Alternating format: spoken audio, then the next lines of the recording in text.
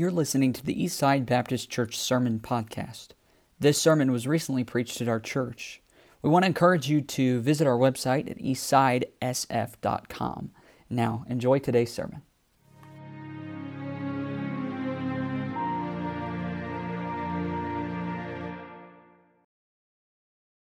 What a good evening service so far. I'm telling you, I don't feel really up to the task of preaching after I heard those testimonies that the teenagers gave. And I'm telling you, I'm blown away. I worked at a summer camp for 4 summers growing up, from when I was 16 to when I was 20 years old. And I was able to see God work in countless young people's lives. And that stuff, these conferences, camps, they do wonders.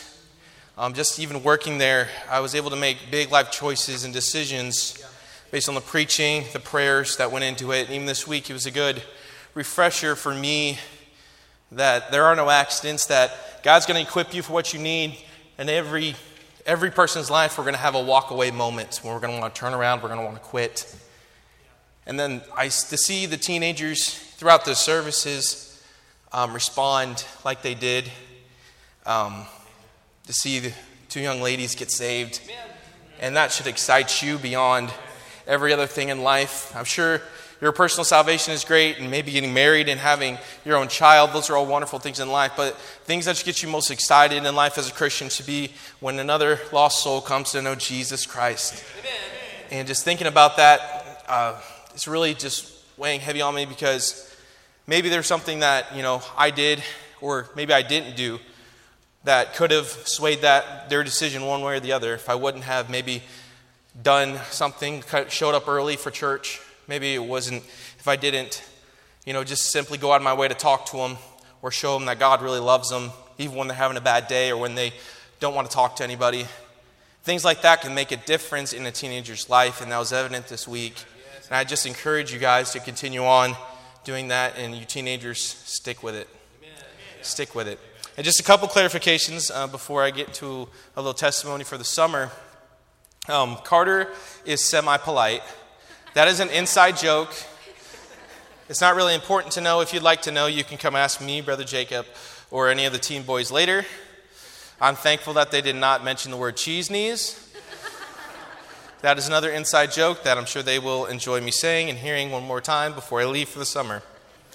But I am really, really thankful for this past week and for all the prayers and that the teens responded and were sensitive to the Lord in that way. And looking back over this past summer, I really want to say thank you for a few things. I know it's going to be kind of broad and not going to be able to get very specific for each and every person here. But if I could, I'd like to, give every single one of you guys a hug and say thank you and extend a hand.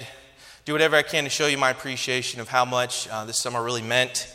And even though it went by fast, it was an incredible summer for me to be able to learn, get experience just to what it is to minister, be a blessing, and be blessed. A lot of you guys have said that you've been a blessing this summer and an encouragement. I have been more blessed and more encouraged this summer more than I ever have, and I appreciate Eastside Baptist Church and the members of it for doing that. I really want to say thank you for taking care of me this summer, for really accepting me as part of the Eastside family, and for all this time we spent fellowshipping here at the church, or more importantly, around food, which is always a good thing in life, especially for a Baptist. I don't know what it's like up here in South Dakota, but in Kentucky, where I'm from, it's like a ritual. There's a fellowship at least once a month, and you're like, that's a lot. Well, it's just because we like eating, and I don't know what else says I love you more as a brother in Christ than to be stuffing your face of someone's favorite chocolate pie. Anyways. I really want to say thank you to Pastor Jet for the trust that he put in me and faith that he put in me to ask me to come up here for the summer, for the church, backing him. And I hope I was able to live up to your expectations. More importantly, I hope that I was able to be all in while I was here as I tried to do my best. I can honestly say that my heart is tied to this place, to the people, to the teenagers, to the kids, and I'm very grateful for the time up here this summer, and I never promised myself that I wasn't going to cry. I hope I'm not going to anymore. But who knows what's going to happen when I graduate, hopefully next year. Hopefully if I pass my classes, y'all continue to pray for me in that aspect. Not that I'm a bad student, it's just sometimes I don't want to go to class. I don't want to do homework, it's annoying. Some of you teenagers and kids are still in school, get that. But no matter what happens, I hope to visit up here sometime soon after I graduate, or even during the year, even whatever the Lord has planned. I don't know, but I love this place, I love this church, and thank you very much from the bottom of my heart. Thank you. So, with all that said, I'm going to preach now, hopefully. And hopefully it's not me just preaching. I hope that it's the Lord speaking through me, and that He would be able to speak to you, not me. I prayed today that the Nate Lordson would be put aside, that he wouldn't be speaking at all tonight, that he wouldn't be preaching, that he simply would be up there being used as a vessel. And that's what most of my prayer is this evening. So if you don't mind, go ahead and grab your Bible, and we'll stand one more time to honor the reading of God's Word. Turn to the 142nd Psalm, if you would, please. Psalm 142. It's a short psalm, only about 7 verses. And we'll read all of them. We'll just stand and follow along as I read. And this is David writing here this psalm. Keep that in mind, as you probably throughout the other psalms, if you've read, to be able to notice the tone that David really gives off, or the writing style that he exhibited is evident here. So let's begin reading in Psalm 142, and we'll start at verse 1 there. You follow along as I read. It says, I cried unto the Lord with my voice. With my voice unto the Lord did I make my supplication. I poured out my complaint before him. I showed before him my trouble. When my spirit was overwhelmed within me, then thou knewest my path. In the way wherein I walked, they have privily laid a snare for me. I looked on my right hand and beheld, but there was no man that would know me. Refuge failed me. No man cared for my soul. I cried unto thee, O Lord, and I said, Thou art my refuge, and my portion in the land of the living. Attend unto my cry, for I am brought very low. Deliver me from my persecutors, for they are stronger than I.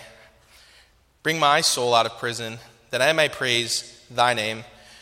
The righteous shall compass me about, for thou shalt deal bountifully with me. Before we get into the message this evening, I'd like to pray, ask God to bless this time. So bow with me in prayer, please. Our dear Lord, the summer's gone by so fast, and time has come and gone, and right now, Lord, it's time for me to leave here soon and tomorrow and head to the next stage of life that you've held for me, Lord, but I don't want to forget this one, and how much this summer the experience, the people here have meant to me personally, and just great brothers and sisters of the faith that I look up to, people that I can call on for help if I ever need it, Lord, for encouragement. And as we dive into the scripture this evening, Lord, I pray that you just be with me, be with my tongue, be with my thoughts, Lord, be with all our hearts, that the Spirit may dwell in here tonight, Lord, in a heavy way, like we never experienced before. That we may really sink on our teeth to the truth and the meat of this word, Lord, that you gave us, and that you would bless our time studying it, Lord, and going through it and gleaning from it. We ask all these things in your precious holy name. Amen. And y'all may be seated. Thank you very much for standing. As mentioned before, I go to Heartland, Oklahoma City, Oklahoma. And I don't know if this ever happened to you before, but one time I was coming home from work. It was freshman year, so imagine 18-year-old Nate with no beard. I have pictures I can show you to prove that this guy exists. That guy saw me, and Brother Jacob has saw me, Brother Jet's seen me, and that's all the people that have seen me in the flesh in this form. It was no-faced, clean-shaven, baby-faced Nate that weighed 185 pounds. That's about 45, 50 pounds ago. For those actually looking, going, wow, he looks extremely skinny. No, please, don't flatter me. I don't need it right now. I'm trying to focus. I was 185 pounds. I had clean-shaven face. I was 18 years old, never really been on my own outside of the house. The first time I went to Heartland to visit was when I showed up to classes. Wow. That's an actual statement. I literally went to school just knowing that God wanted me to go there, so I went, and I'd never visited the campus before. I didn't know anybody. I started registration for that fall semester about 3 weeks before classes were actually started. I got my acceptance letter, the one that they send you that's like nice, and they're like, hey, you can come here now. I got that in my mailbox once school already started. I opened my P.O. box one day and I pulled it out. I was like, hey, look, I'm allowed to come here. Anyways, it's not the greatest plan. I'm not saying that it was the greatest way to go about it, but the Lord blessed it and He wanted me there, so God provided a way and made a way for that. He also provided me a job, and on the way back from my job one night, it was about 10:30, 11 o'clock, and my car broke down on the side of the road, and I don't know if anybody else has experienced that, but as an 18-year-old me, as I already described myself, I was scared out of my ever-loving mind. I'm from a town of about 12,000 people, and Oklahoma City has a lot more than that. I'd only been there a couple months, and I was scared. And my car had broken down. I didn't know what was wrong with it. I'm not good at mechanics or figuring out things. The best I can do is go Google, fix this please. And then when she tells me no, I go, well, looks like I'm not going to be driving home. But I was stuck on the side of the road, and I really didn't want to walk back. It was too far of a walk to get back to school. Plus, I like to call Oklahoma City the homeless capital of the world. Some of the teenagers that have been there this past week have pointed that out multiple times. They're like, there's homeless people everywhere here. And it's just, so I was scared. And no one would answer their phones because it was late at night. People trying to sleep or study. No one was answering their phones. And no one was going to stop. I had my hazard lights on. No one was stopping to help me, my situation. Not that I really wanted to. Because if someone would have stopped and pulled over outside of a police officer, I probably would have started running back to school at that point. I was not exactly confident in my ability to fight off anything more than a cat. Not to mention the place that I was broken down at in Oklahoma City is this street called Northwest 10th Street. If you watch Cops or Live PD, you might have seen this street. And that is not a joke. I am not kidding. I was watching Live PD one time, and it was like, we're in Oklahoma City here on Northwest 10th Street. I'm like, oh my word, that's the school they're driving past. I was nervous. I was scared. I was all alone. No one was going to answer their phones. So just think, it was the first time you visited Sioux Falls as a very young person. Some of you guys have to remember a long time back. Heath, this is probably when you had hair. Try to remember that. Long time ago for some. Think of it, you were here in Sioux Falls, and I asked Brother Juan, and I said, what's the most dangerous part of town? He goes, oh, it's where I frequent. It's West 12th Street here in Sioux Falls. I don't know if you've been there. Apparently it's a scary place. Just imagine you being there, stuck there at night, 11 o'clock as an 18-year-old, really not knowing what to do, and no one's answering their phones. No one's stopping to help. No one really cares, it seems like. So you could also say that I was in danger on top of being alone. And in this state of helplessness is where we find David. He's alone, he's helpless, he's afraid. And on top of all those things like I was feeling that night, David was legitimately running from men who were trying to kill him at this point in his life.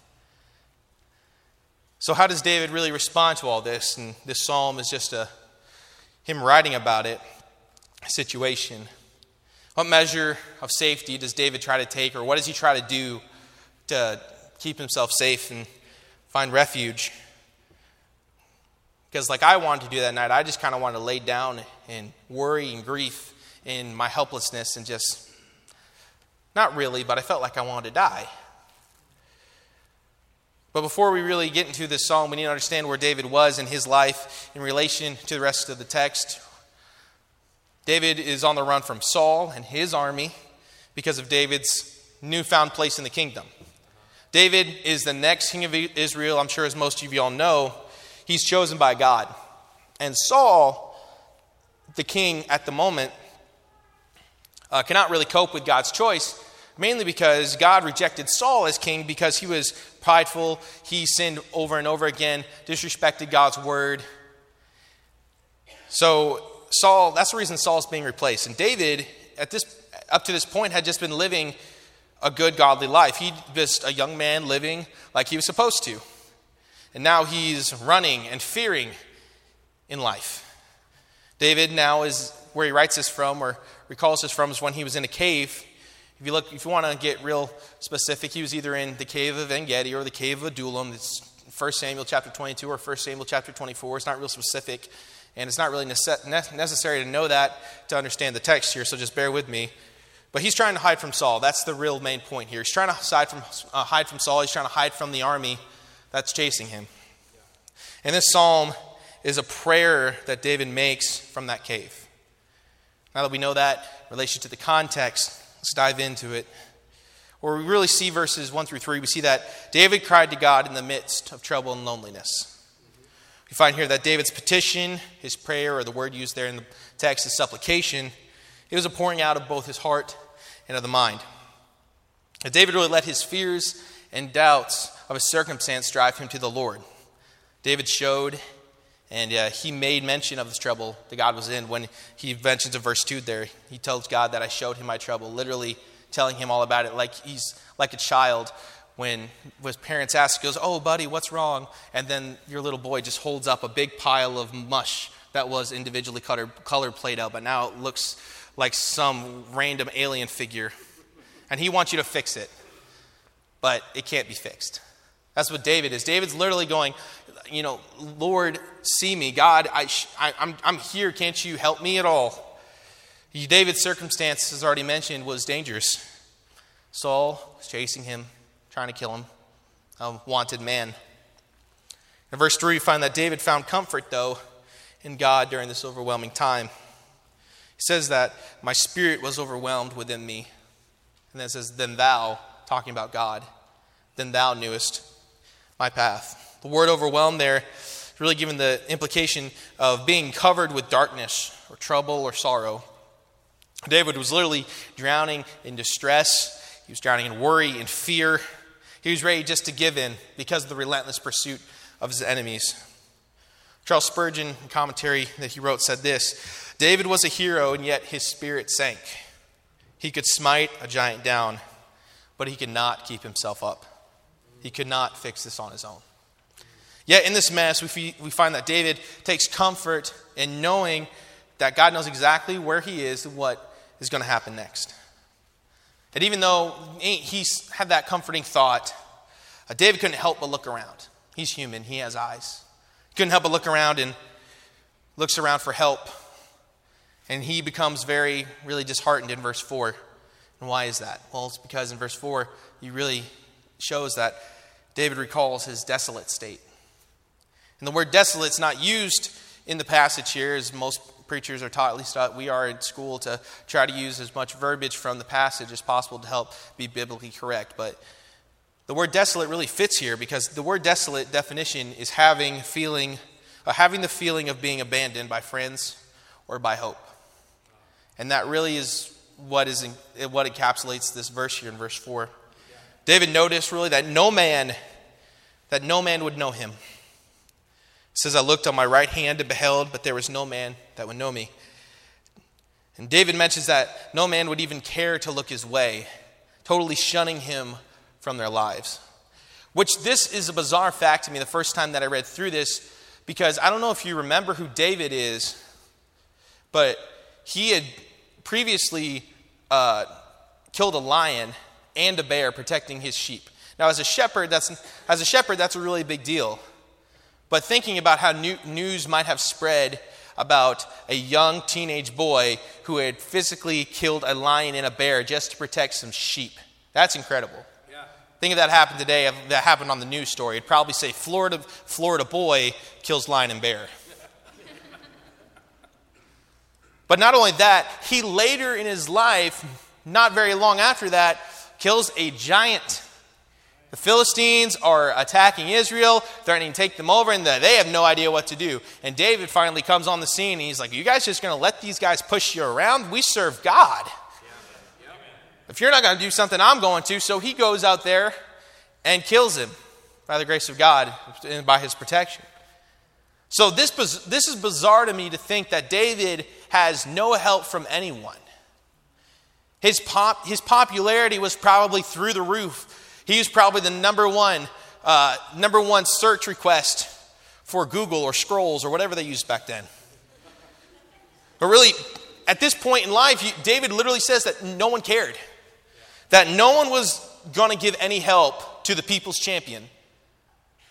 Because when David came back from that war against the Philistines, after he killed Goliath, they say, well, Saul has killed his thousands, but David his tens of thousands. The people loved this kid.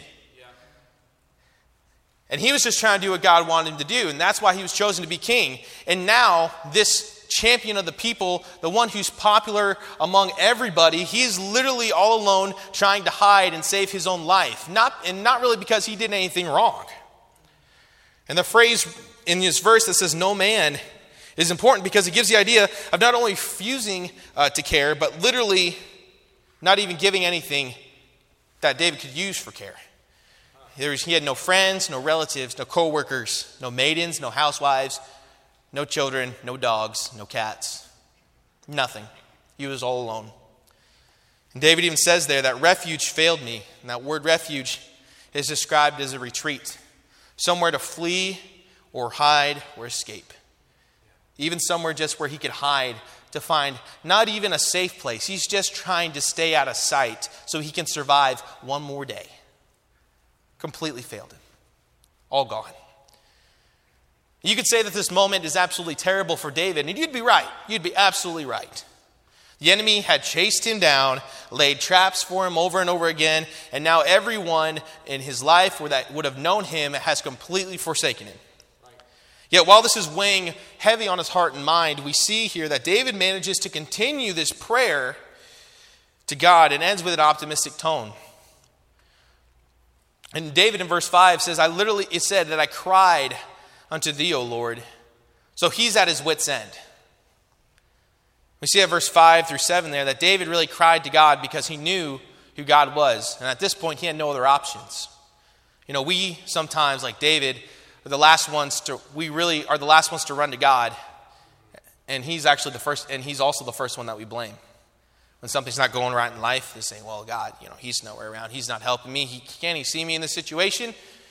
And then we just completely abandon God. Then we try over and over and over again to do something with our own power, our own will. But then we realize that nothing else is going to help us. So then we go, hey, God, I need your help bad. But David really started this prayer with a complaint, as it said in verse 2. And it has a sad tone. But he soon remembers who God is. He's the almighty creator who has omnipotent power that can bring anyone out of any situation. That's the God that David's praying to. That's the God that he grew up knowing. And it's here where really the prayer turns from the sense of woe is me that David has to, well, why should I be worried? The change that seemed to happen is best described again by Spurgeon, another quote, when he said, when we begin a psalm with crying, we may hope to close it with singing. That the voice of prayer soon awakens the voice of praise. Amen. And David here is noted as calling God his refuge. Earlier in the verse prior, it said that all refuge had failed him. Well, not all refuge. It said refuge failed him. The refuge that he tried to find with his own power. And when referring to God and his refuge, it gives the definition of it is one of shelter, a place of safety. Not just a rundown, a deadbeat place to be at. God's refuge is a place where we feel loved, we feel at home, where we feel like we have peace, that we can lay down with certainty knowing that we're going to be okay. It's like when you're finally back from a hotel in a sketchy part of Oklahoma City. To when you're at home and you have no fears whatsoever, no weird smells, no strange stains on the carpet, no irons burning shirts. There's a peace, there's a security about that. Right. David's really saying here that God, you are my hope, you're my place of shelter, you're my trust, you're all my hope, you're where I can confide no matter what. God's refuge is not just a place where he can hide, where he can escape. What David is really trying to get across here is that, God, you're all I need. Yes, amen. And that even David, after verse 5, doubles down on his trust in God because he would remain in a helpless condition without God. He realizes that. In verses 6 and 7, where he uses the word, ask God to attend. He's asking God to deliver, to bring his soul out of prison. He's asking God to work. He's allowing God to work. So hopefully you can see yourself maybe in a situation in your life in this story, but really, what really did we uncover here? And I'd like to submit to you that it's this thought, that David cried to the Lord when in danger because he knew God alone could deliver him. Amen. David prayed during this time of trouble, this time of tribulation, when there was sorrow in his life, when he had nowhere else to go. He cried to God because David really knew that God was going to be sufficient enough to save him. Yes. Throughout David's life, he is really found praying and inquiring of the Lord because David had the title of wanting to be a man after God's own heart. We find that David started this prayer really out of necessity because of fear, because of uncertainty, but he ends up thoughtfully realizing that God can and God will bring him through this prison. Amen. It's here that David revisits the truth that it's God alone that can and will bring deliverance when we intentionally and affectionately cry out to him. And that's how we find saving grace. When we intentionally get down on our knees and intentionally open up our hearts and say, God, I have nowhere else to go. I realize now that eternity is not in my hands, it's in yours. Please, Lord, I accept you into my heart. I believe you. I believe in you. You can call on him by grace through faith. Now, David, during this great time of trouble and uncertainty, sought the presence of God through prayer. Amen. Now, we too can cry to God when in danger because it is God alone who can deliver us. And just like David, we can cry to God in any situation because he is sufficient still and always will be for anything in life. Yes, amen. Now, David thought that life was going to be wonderful now that he's the anointed king of Israel. He had already, had a weird life growing up, being in a big family and being a youngest and getting the nasty job of being a shepherd for the sheep. But, because of circumstances, being able to defend himself and keep the animals away from the sheep and killing a giant, no less, that he is now popular. And not only that, but he had a significant talent, being able to play the harp. And that's what he was doing in the kingdom at that point in time before he became king. He was just playing the harp for Saul to calm his soul. This move to royalty, progressively just got worse and worse for David. And now we really see here in his psalm that David's character, his stock, what he's made of, his moxie, some might say, it's really being tested. It's this time, I think, in the cave, while on the run, that it helped David realize his need for God. Even though David made some questionable choices and decisions along the way, he knew the proper response to life's problem and who could change his life. And that's God alone. So you might be wondering, how am I supposed to use that in my life? I'm not a king. I'm not an heiress. I'm not going to be royalty. How can I be put in the shoes of a future king like David? Well, I think David struggled with something that we all struggle with as well, and that's something called sin. That sin will always lead you to a dark, lonely place. It will leave you alone. It will leave you forsaken. Playing with sin is one of the most dangerous games that one can play. And I one day realized myself that you're always going to lose. Yeah. We all have sinned. We all feel trapped by it at some point in life. And maybe that's you right now, where you feel like you can't escape it. It's keeping you hostage, and it's becoming overwhelming like it was for David in the cave, where you are feeling overwhelmed, you're pressed with worry and doubt and fear, and you don't feel safe. So what's the sin you can't shake tonight? We like to categorize sins in different aspects of what's kind of just a basic sin or extreme sin. So if we're going to categorize them like we do in our rationalizing them in our brain, I'd like to use that as a kind of a measuring stick. like it's a basic sin, like lying or stealing, being deceitful, coveting someone else's property or toys.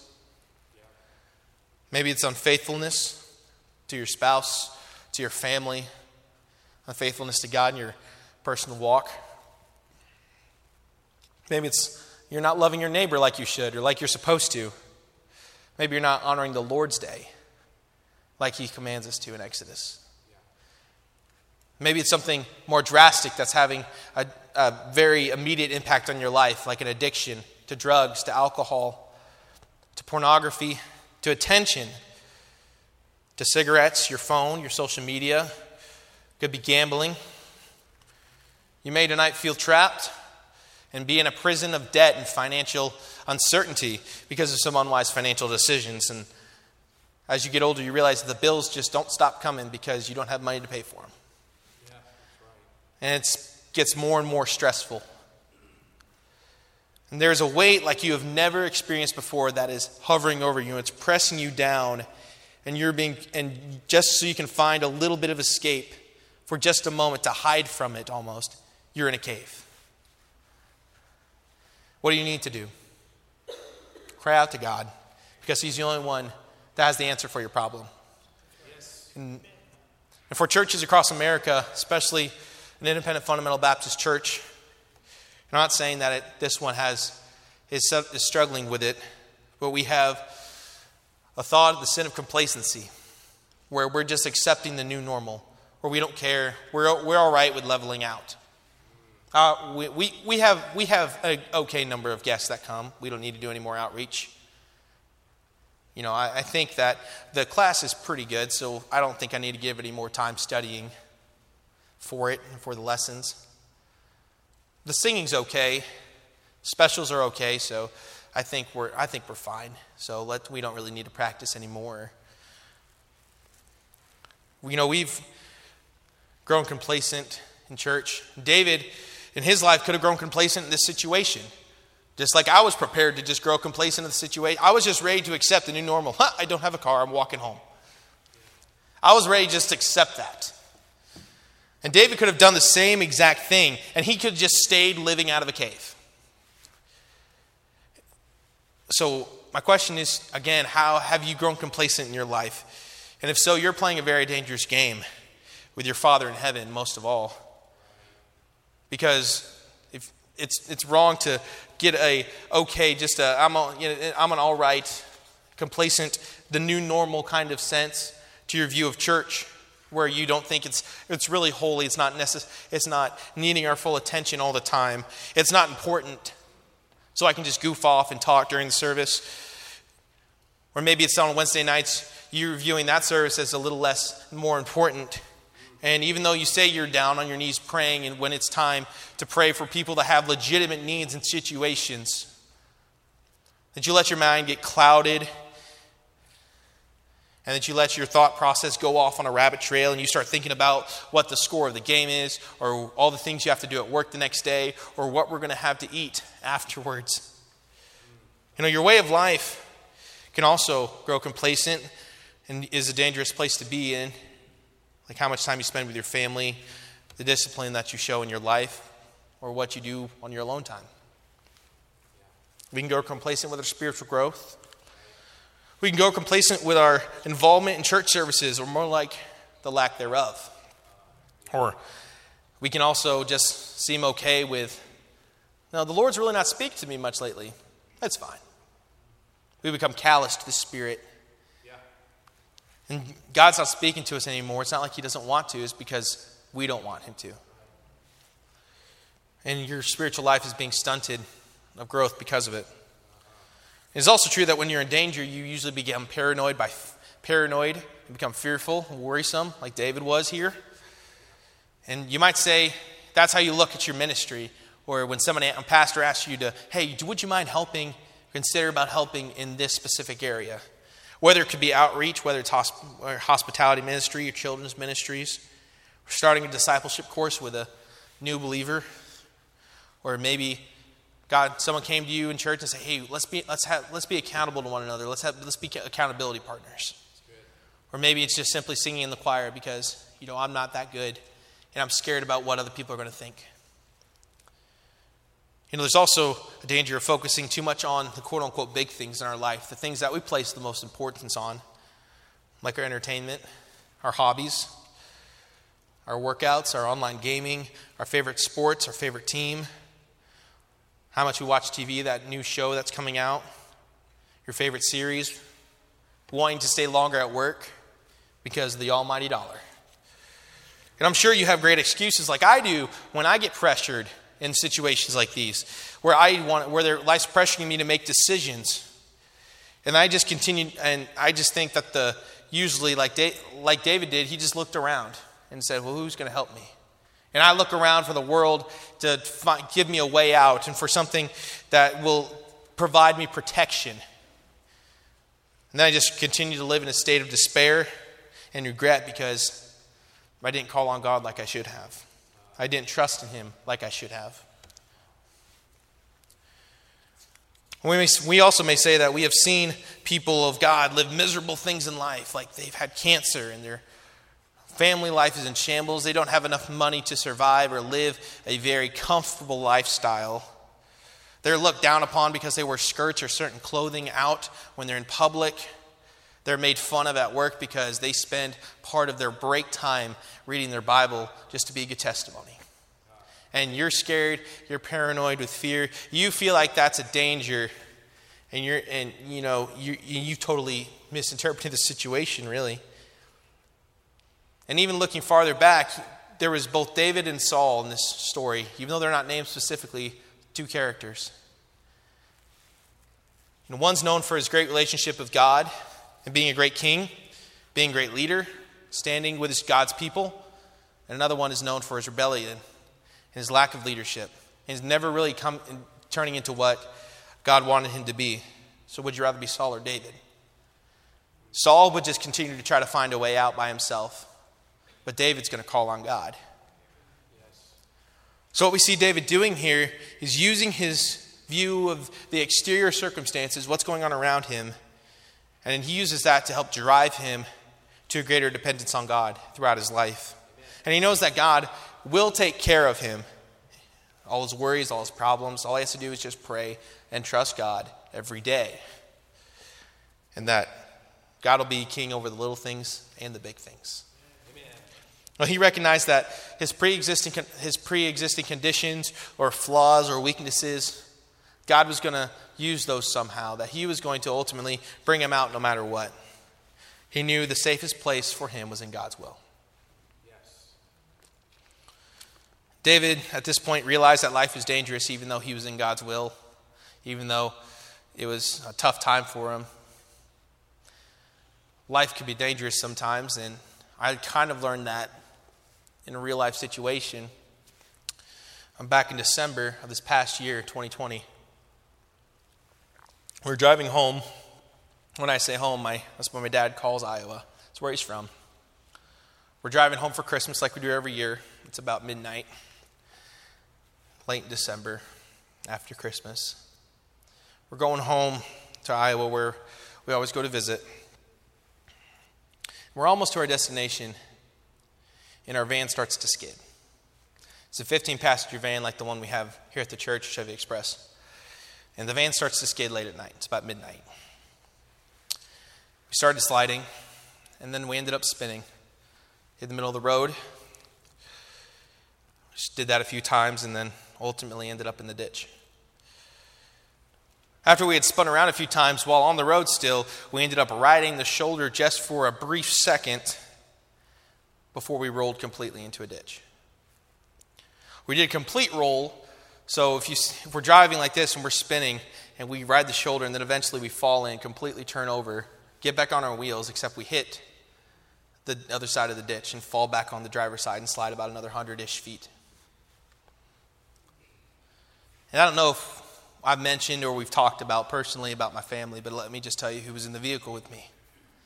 My little brother Jonas, who is 18 years old, is driving. Good driver. My dad, who had just had an amputation of his right leg underneath the knee, so about right here, now learning how to walk as an amputee with a prosthetic leg, sitting in the passenger seat. Behind him is my handicapped sister, who, whenever we're out in public, we always put her in a wheelchair because she can't really walk that stable. And she can't feed herself. She's behind my dad. And I have an older sister, her name's Rachel, and she's sitting behind my brother who is driving. And behind her is my youngest sister, the baby of the family, Mariana. She's 13. I'm sitting the second bench, closest to the door. And then my mom is sitting behind me in the third bench seat. And while this all was happening, I was unbuckled. Everybody else in the vehicle was fastened, tied in. And the van starts spinning, and I have no idea what's going on. And we hit the shoulder, and I hear the rumble strips, and then we roll in, and everything is tossed around. Once we all kind of come to, I'm somehow fine. I braced myself against the ceiling and the floor. Only God knows how. And it was so surreal because it was like a movie where my vision was blurry. And I looked up just to try to see what was happening. Because in war movies, whenever someone gets knocked out with an explosive, usually their vision is foggy, but then they hear a lot of screaming, a lot of problems in their surroundings. And that was happening for me. I hear screaming, I hear my sisters, my mom crying, my brother is in a panic attack in the front seat, doesn't know what to do. And as I come to, I kind of look and see my dad, handicapped, hanging from a seatbelt. My sister, who's complete care on our part, hanging from a seatbelt. Can't do anything. Both of my sisters are literally laying on the ground because the windows have been busted out. And they have stuff all over them. My mom sitting in the back seat, I couldn't even see her. She was covered with presents and toys and different things that we had brought on the trip to be with us for that week. And she's screaming for help. And it was at that moment where I felt alone because I didn't know what to do. That the first time that I was faced with legitimate danger, I didn't know what to do. I made sure that everyone was somewhat okay. I was able to crawl around the van while I was on its side. But then I climbed out the van because the windows had been busted out. So I climbed out the van to try to see where we were. I kind of knew exactly where we were after regaining some of my consciousness and my memory, just to look out the window and see nothing but snow-covered fields. No houses, no lights. As I mentioned, it was that moment. It was dark, late December, snow and ice everywhere. Even though my family was there, I was the only one that could do anything. And I'd never felt so alone. And no one else was really able to move. And the town that we were going to, my Grammy lives right outside of, is Jessup, Iowa. It's a town of about 2,800 people, and we're not on a main road. We're still about 10 minutes outside of the county. So the likelihood of someone driving by to see us and help us in that situation, we're next to zero. In danger, alone, with no real refuge. Some of my family literally crying for help. And I realized that there was nothing I could do in this situation, really. We were in danger that was over my head. The only thing I really could do was maybe get out and start running and try to find someone to find us to help. But I didn't know what the physical condition of was most of my family. My brother was bleeding from the head. And I didn't know what to do. If I would have ran and gone to try to find somebody, I could have gotten frostbite. I honestly could have died in a ditch somewhere, and my family could have been stuck there overnight and possibly could have died themselves.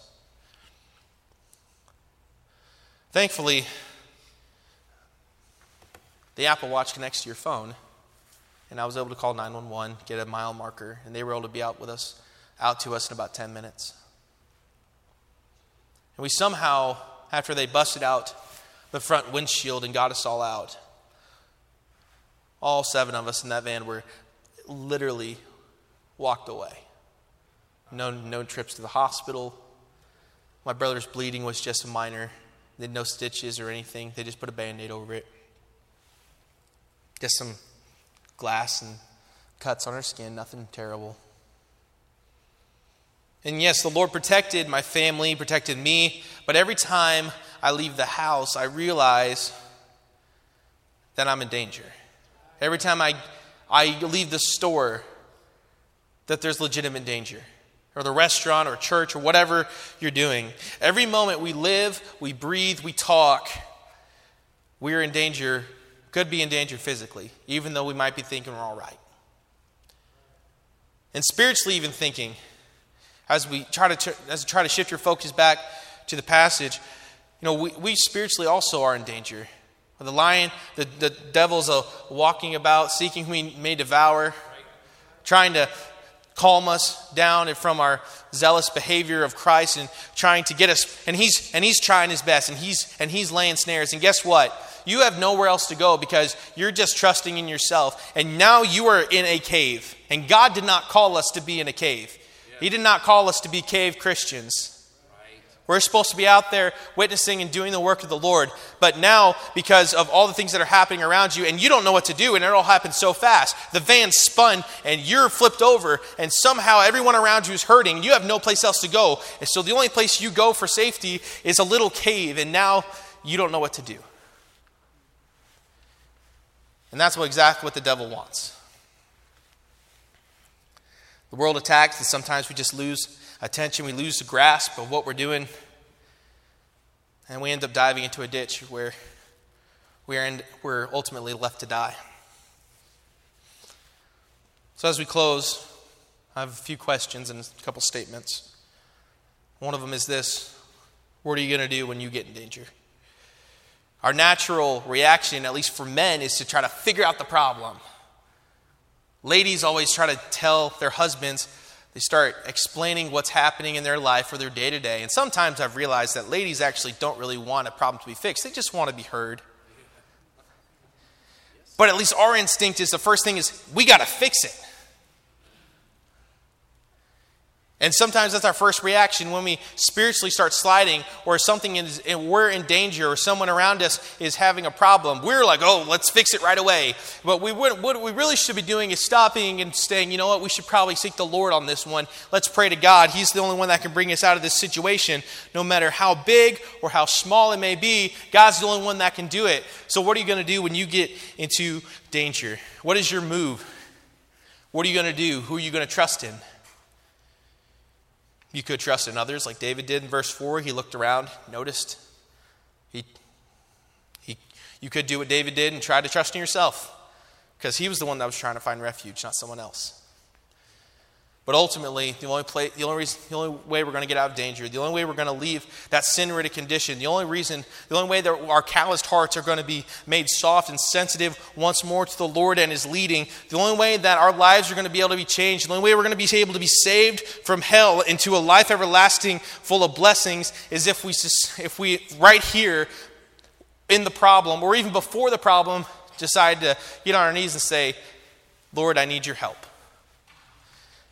You could be in a circumstance and it seems impossible to maneuver through, and you feel like you're lost, you're stuck on the side of the road or in danger. You feel alone without a ray of light.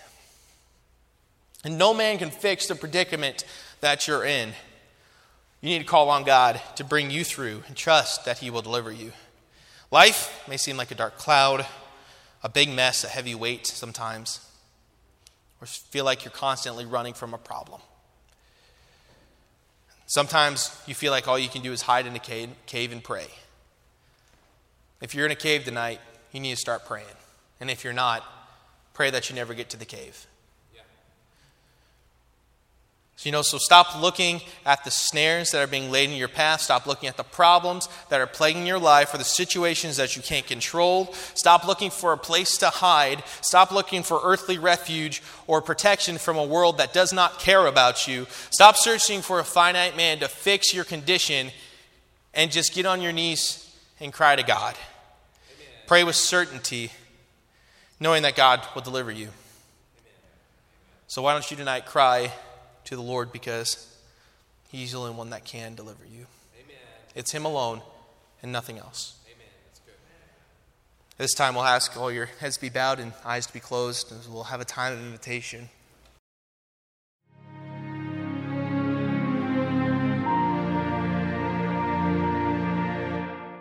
We want to encourage you to visit our website at eastsidesf.com.